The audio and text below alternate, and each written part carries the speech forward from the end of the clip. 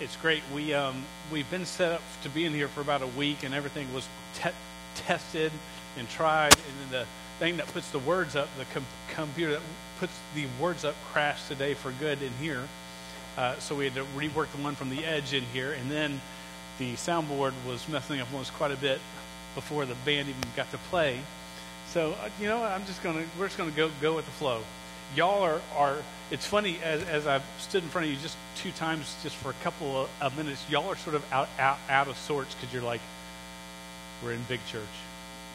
How are we supposed to act? So just relax a little bit. No, not too much. Like, don't kick your feet back and like close your eyes, or don't start playing a game on your phone, or chatting with your friend who's on text, who's sitting right next to you. Don't chat with them or text with them. Right? Cool? Deal? Yes? All right, good.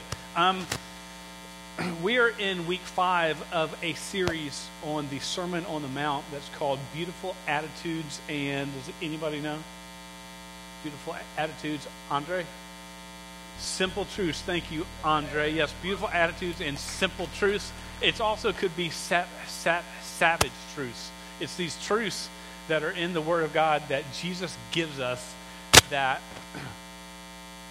this is going to be fun tonight, that if you take them seriously, they can mess up your life of what you want to live, on the way you want to be. But I deserve this. I don't need to forgive them. You know what they did to me? And he's given these truths that go opposite on what the world says. So we're going to get there in the next weeks and months. And we're finishing up the Beatitudes tonight and going into the first truths. And I think they go hand in hand. The Beatitudes it means approved by God. You are in great standing with God. You are joyful. This is what it means when it says poor in spirit. That means you understand that you're lost. You understand you sin, that separates you from God. It said, blessed are those who mourn. That's not who mourn because you're just sad, but you mourn over your sin. See, you see your sin. You don't just see it, but you're saddened by it. And you know you can't fix it. And you know God made a way through His Son, Jesus Christ. It goes on to say, blessed are the meek. And meek is not weak. We think, oh, that person's so meek. That means they're weak. Weak is actually very strong. It's power under control. Someone who is strong, and they could pound your head in for doing something wrong to them, but they don't. They restrain themselves. That's meekness. They choose to be. It's a form of humility. There's merciful. Blessed are the merciful, for they shall receive mercy. We get mercy. We know what it is because we've received it from Jesus Christ.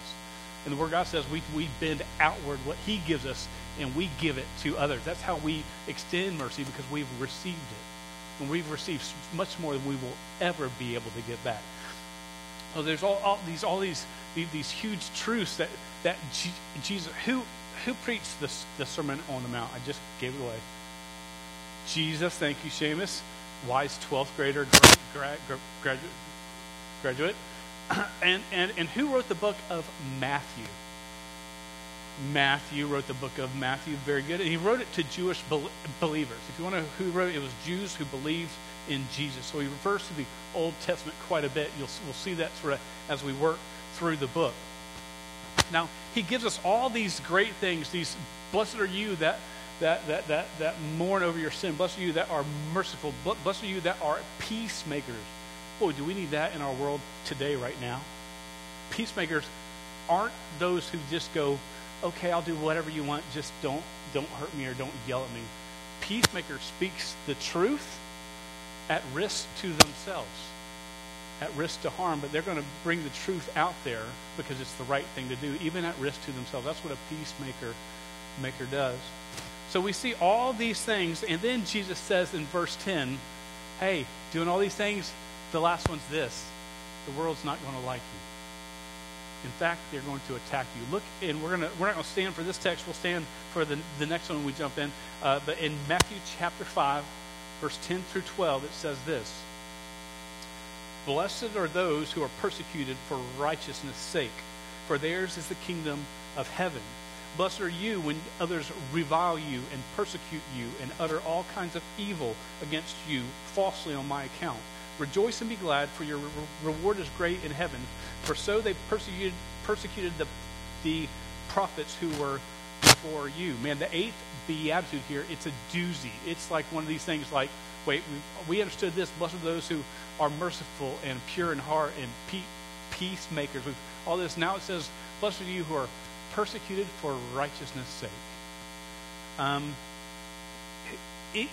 Anyone here like to be attacked? Probably not. And if you do, we need to talk because you got some problems. We don't like to be attacked. And part of the church says today, hey, come to Jesus and your life is going to be fantastic. All these troubles that you have, they will all go away only if you come to Jesus. And the Word of God says this, come to Jesus and your life is going to be fantastic. And these troubles of the world, they're here. Jesus says in John 16, in this world you will have trouble, but take heart, I have overcome the world. He says also in Matthew 10, he says, hey, those that follow me and you're doing the will of God, I'm going to send you out like sheep among wolves. Hey, who wants to be a sheep and there's wolves all around you? That's a bad day. Have you ever been bitten by a sheep before? Have you ever had any nightmares of being attacked by a sheep? Have you ever, okay, Caden does, we need to pray for Caden. Have you ever had or seen a wolf on TV that looks scary?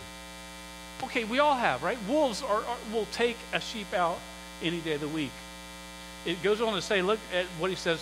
He says in verse 12 or 11, blessed are you when others revile you. That means they're hateful to you and persecute you. That means they attack you and utter all kinds of evil against you. And they're just tearing you down any way they can. And then he says this, against you falsely on my account.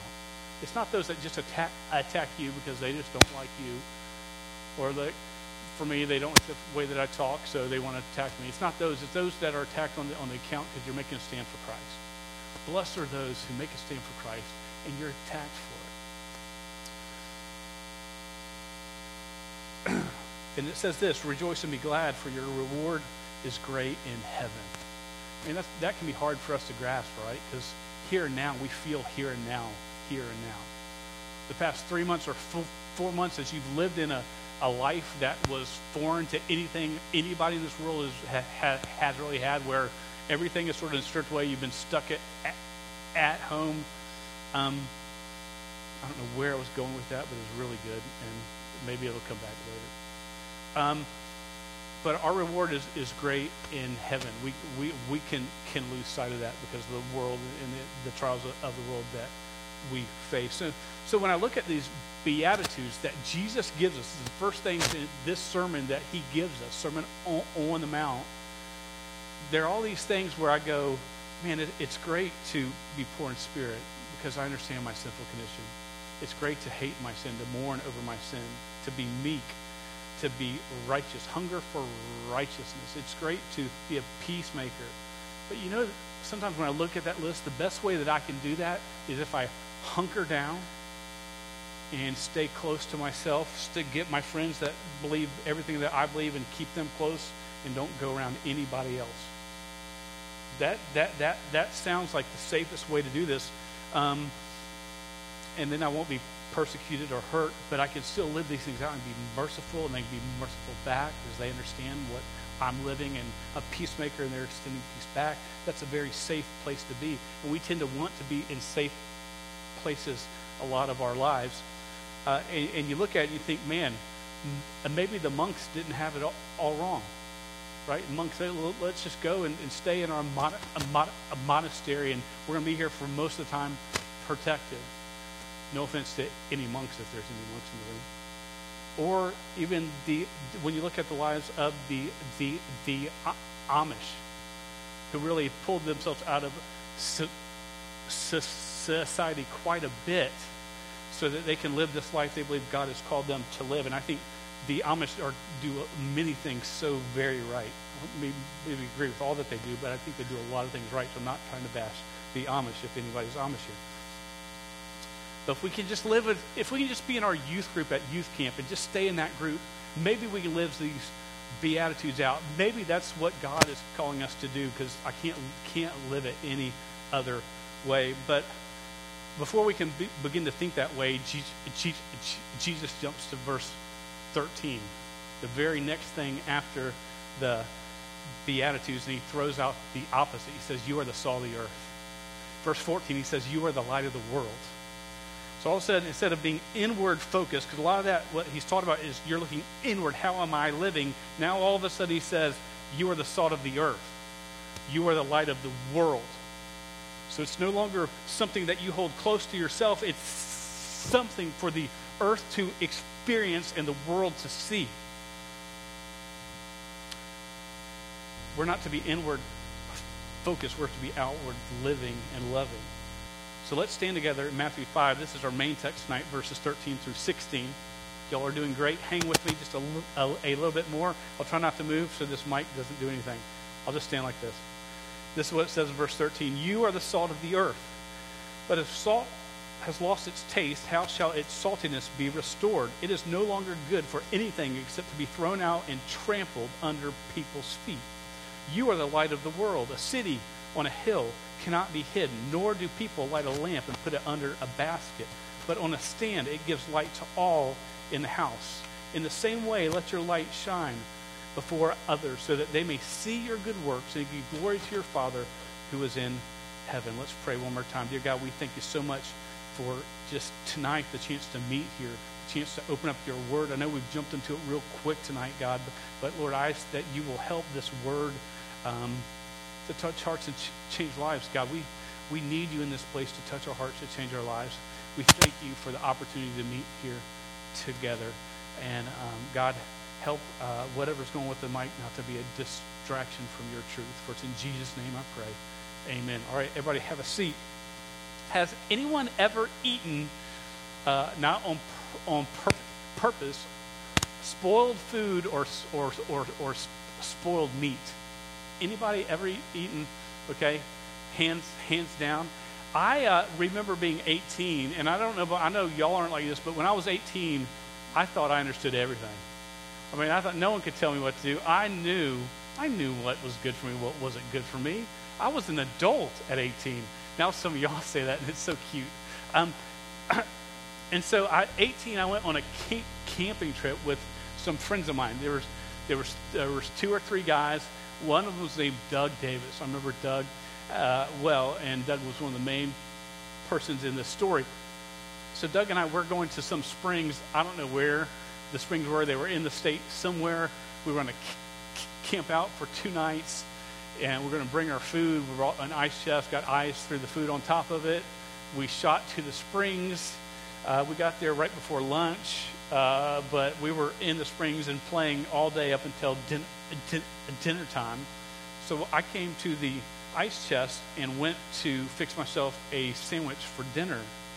And I didn't know that someone had already gotten into our food, and they had opened up the lunch meat. Someone had evidently fixed a sandwich for lunch, and they had left it in the cooler, but the lunch meat was sitting in water and ice, and it wasn't sealed. So I look and see it in there, and I look and I think, man, something might be wrong here. And I said, hey, Doug, the lunch meat's in the water. And he said, well, is there still ice in it? And I said, yeah. He said, it's still good. Here's a newsflash for you. Lunch meat in water is not good. So I fixed myself a sandwich. We have a great night just hanging out. The fellows with throwing stuff in the fire, doing just that fun stuff. We go to sleep, and around 2 a.m. I wake up. And it's bad. I make it outside the tent, and I hurl 400 pounds of something. I don't know what it was. And then I feel every pore in my body wants to expel whatever is inside of me. And the bathroom's a quarter-mile away through the woods. So I start running and stumbling in the woods like I'm in a Friday the 13th film about to be killed by somebody. I make it to the restroom barely. I get in there and stuff is coming out of me from everywhere for 2 hours. Hour 1, I am asking God to take my life. I am not kidding. I have never felt that bad, and I was just like, it's okay. I'm okay to die right now. I'm a believer. Yeah, I was hurting that bad, and it's amazing that 800 pounds of stuff can come out of you when you weigh 147 pounds. I don't know where it comes from. We take fresh food for granted, don't we, right? I mean, you want to get steak, you go to the store, not going to eat it tonight. Yes, sir. Not everybody. That's true. That's a blanket statement. Most people take fresh food for granted. If we buy meat at the store, we don't want to eat it that night, we put it in the fridge or the freezer. In the fridge, it can last a few days. The freezer, if you freeze it right away, it can last you for quite a while. I don't test it now. If meat smells somewhat funny or meat looks at me funny, I'm not going to eat it. I don't know. It massacred me that night, and so I learned to stay away from it. Now, the text says, "You are the salt of the earth." You know what this is? It's salt. This is salt. How much do you think this costs? It don't cost nothing, man. Salt is cheap. I mean, you can get like a bucket of these things for $1. I mean, salt is cheap. Back in the day, salt was not cheap. Salt was Roman soldiers were paid a Latin word, which is salarium. If you know Latin, sorry if I said it wrong, but it means salt money. And a lot of times they were paid in salt because salt had worth to it. Romans would trade and buy slaves back in their day for salt. That's where you get the phrase, "Man, he's not worth his salt." Have you heard that phrase before? That's sort of where this phrase comes way back from.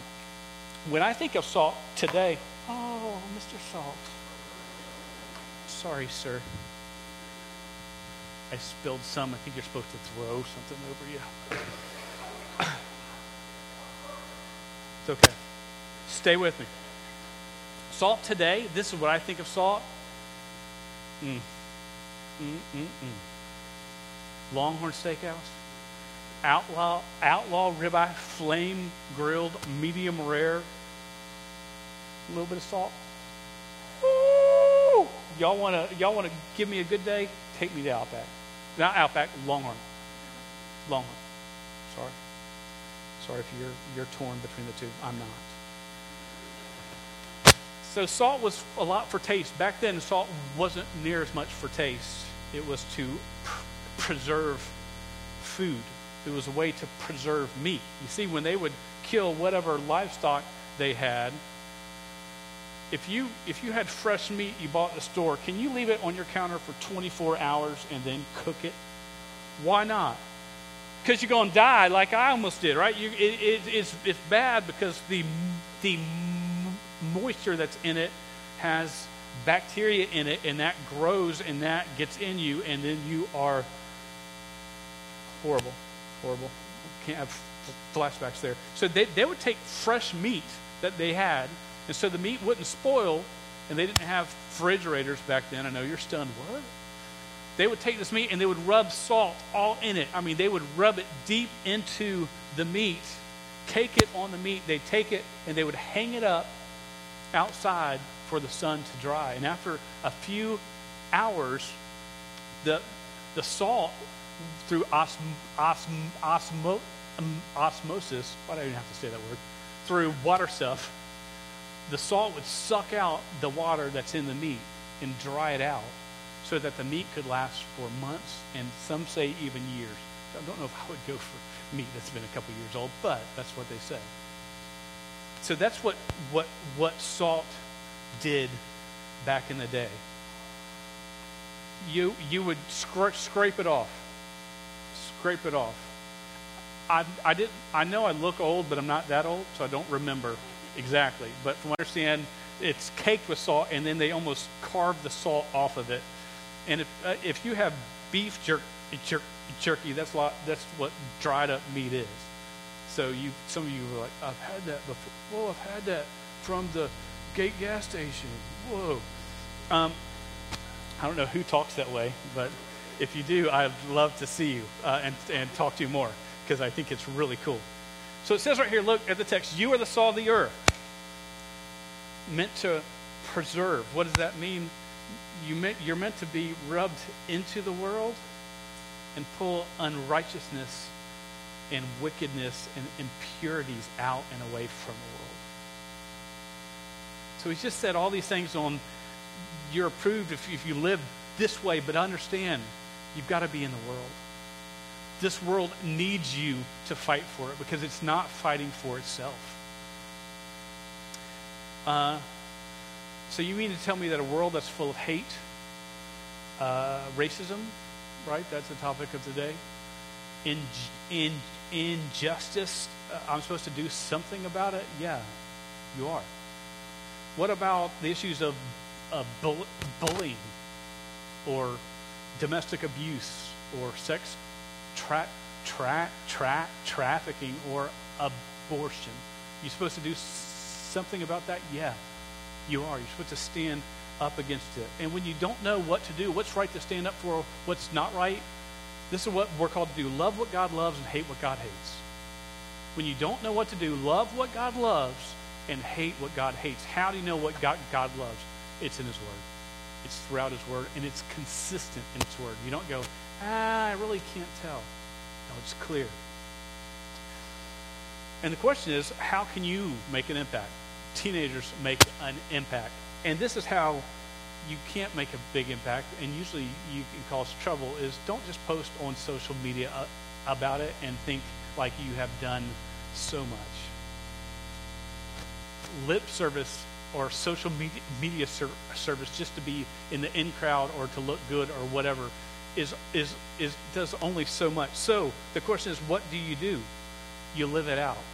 You live out God's word, salt of the earth, where? In your neighborhood, in your home, with your family, wherever you may work.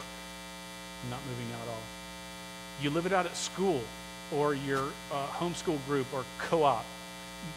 You live it out around your youth group. Ooh, that would be cool.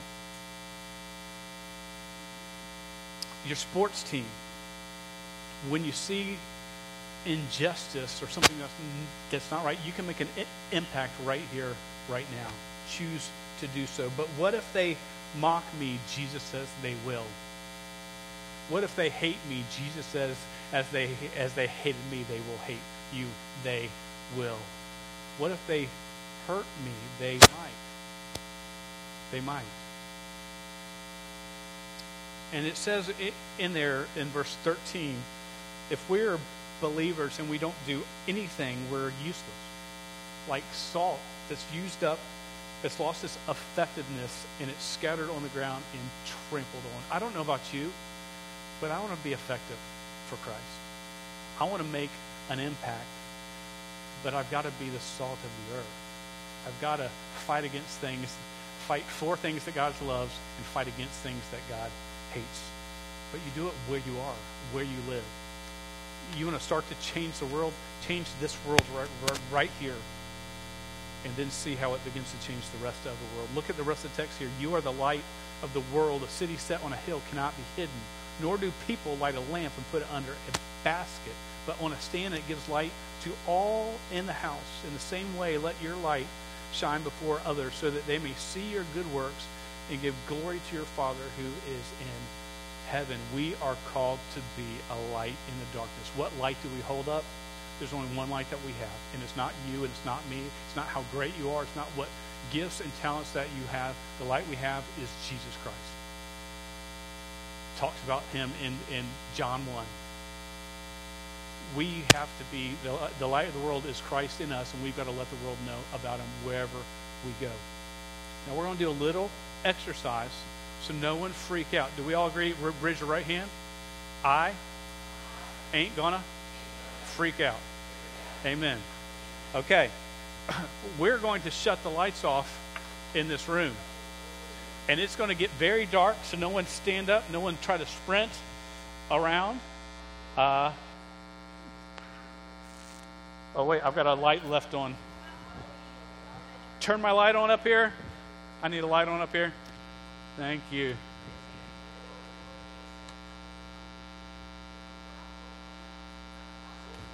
All right, let's see how this works. Let me get past this.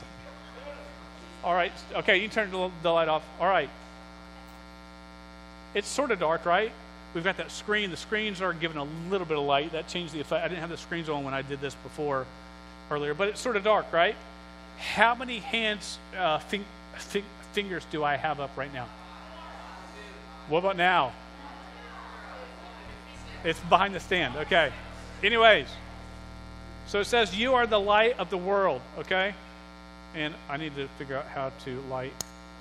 Oh, whoa. All right. Can you see better with this? Yes, you can. Don't be a liar. You can see better. I can see your faces somewhat. I can't see expressions. Now, if more of us had lights, could we see better? But this does bring light to the whole room, correct? In some way? Yeah, it lights up the whole room. Okay, let's turn the lights on. Oh, here I am. Poof. Okay. You are the light of the world. It goes on to say, a city on a hill cannot be hidden. Have you ever seen a map of the earth at night from space? And you see the cities are lit up? Why are they lit up? Because they have light, right? They have light. They're not hidden because of the light that's there. A city that's up on a hill, in these days, when it was up there, they would have lights on that hill, not spotlights. It was just lights from being in the house, from being a part of the city. And from even far away, even on a hill, that light, they could see it glowing. And we're called to be that. We don't light a light. Have you ever lost power in your house and like people are freaking out? Maybe that's just my house. Noah just can't stand it. And so we have it. So we've got to light a candle from time to time. We don't light the candle and then put a box on top of it and go, oh, there we go, did it. No, what? We light it so we can have light. Why does God give you his light in your life? Is it for you to feel better about yourself? Or for you to let a world see him? There was a guy named Ion Keith Falconer that was from Scotland. I wish I could speak with a Scottish accent, but I can't. And he was the world champion cyclist in 1878. A few years ago. Just a few years ago. I think just like 10 years before Pastor Mike was born. Kidding, Caden, don't tell him. Well, and he was an athlete. He won the world championships. And because of that, everybody thought this guy's going to do great things. Well, right after he won, he sold everything he had, and he went to Egypt to be a missionary. He went from there to Yemen. He met another missionary on the field. They were married for 3 years. After 3 years of marriage, he contracted malaria, and he died. And many would say, and have said, what a waste of a life. Dude, he was an athlete. He had everything going for him. Scotland loved him, and he gave it all away, and he lived for maybe 10 more years, and then he died. That's what a waste of a life. Here's a quote by Ion Keith Falconer, and he said this, and I've got it on the screen as well, I think.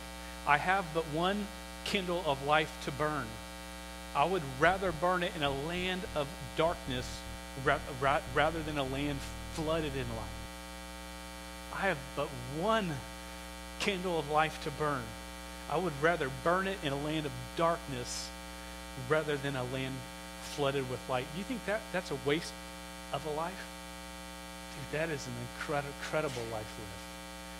That is a passionate living for Christ with everything that he has way to live. You are the salt of the earth. You are the light of the world. Are you being salt?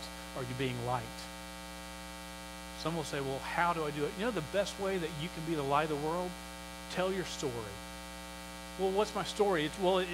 It's how I came to Christ, sort of what things came into play in my life, whether it was a friend that shared Christ with me, whether I went to a camp or was with my mom and dad, and I understood, man, I sinned, and that separated me from God.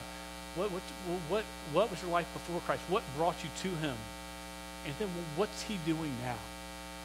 Because the world may not hear you or want to hear you preach, but they will listen to your story. They will take the time. You will never understand how powerful your story is. An interesting thing occurred. Some of you may not know, but we did the Edge online for like too long, like 11 weeks. Okay, we're one day away from being 3 months from the last Edge that we had. It was the March 11th was our last Edge. It's June 10th. So every week we would film, and I would be like, "Hey guys, how y'all doing?" And then I'd be like, let me redo that one over. You don't know how many times I had to restart over. It was horrible. And I'm talking to a room by myself, trying to teach and preach, and I did it for 11 weeks. Well, I took some time to count some, because an interesting thing occurred within the past week or so.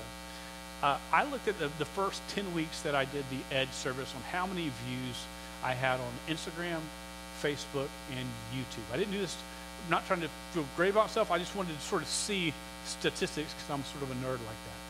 And so I added up for 10 weeks what the view count, and I understand a view count is this, just to let you know, if someone's like, I had 277 views.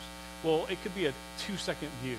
I mean, it doesn't mean they stayed and watched the whole thing. It just means they gave it at least a three-second chance. I think it goes for three seconds, then it counts. So who knows? Like 4 people may have watched a third of it. I have no idea. And so over those 10 weeks, the 10 sermons that I did, 8 of them, Nick did one, and Chris did one. It had 2,222 views over 10 weeks. And listen, I'll be glad if 12 people a week took the time to listen to the word. That's fantastic. So who knows how many? We don't know exactly how many, but that's over 10 weeks, 70 days. Well, this past week, I just shared my story for the Edge. And it's the story of how I came to Christ and how my speech, God has worked through my speech in my life, and sort of why am I even up here speaking to you when I stutter? And it makes no sense for a stuttering guy to be your speaker week in and week out. It just doesn't. The world goes, what? So I just sort of share my story on what God had taught me, and really wanting to point how great God is in my testimony. Well, I put that out Wednesday night of last week. You know how many views it's had in Instagram and Facebook? 3,150 views. Maybe only 20 saw the whole thing. I have no idea. It was about a 15-minute story, so it was longer than what I would even encourage you to put up, unless you had something you really wanted to share and then do it. My whole point is this: people will listen to a story. And so what's your story, and is it pointing to Christ? What's your story? What's your faith story? You want to be the light of the world? Share your faith story. You have an Instagram account, or I don't know, I guess you just on Snapchat. I don't have Snapchat because it's scary to me. But on Facebook, y'all are too cool for Facebook probably. Instagram, whatever. But I challenge you, have you shared your story, your beliefs on what Christ has done in your life? Have you shared that on your platform even there? It's a great place to start. Don't let that be the only place that you do it, but it can start there. So even if it's just, well, mine's not that great, it's okay. Tell your story about how great God is. That's the whole point of the story. Point others to God. just don't forget this quote, because I think it's a beautiful quote I have. But one candle of life to burn, I would rather burn it in a land of darkness rather than a land flooded with light. Well, let's pray together. Dear God, we thank you so much for tonight. Even though the microphone is going crazy, God, we know that you're in control. You have a plan and a purpose. God, we thank you that you call us, not only showing us how to live, but you tell us to live this in front of a world that needs to see you. God, may we be the salt of the earth. May we be the tools you use to pull the wickedness and the impurities out of the society and out of the earth. Lord, may we be the light of the world. May we hold you up high wherever we go. God, thank you for the chance for us to meet here tonight. God, we ask that you keep everybody in this room well, that you keep households that are represented in this room well. As Lord, help this COVID crisis to end soon. But Lord, may it draw us to you. May we get in your word. May we be serious about your word. And God, may we follow you with everything that we have. For it's in Jesus' name I pray. Amen. All right, before we close, I need the seniors just to meet up with me right up here real quick, just for a minute or two. And then we'll be dismissed. Senior nights next week. All right, great to see y'all.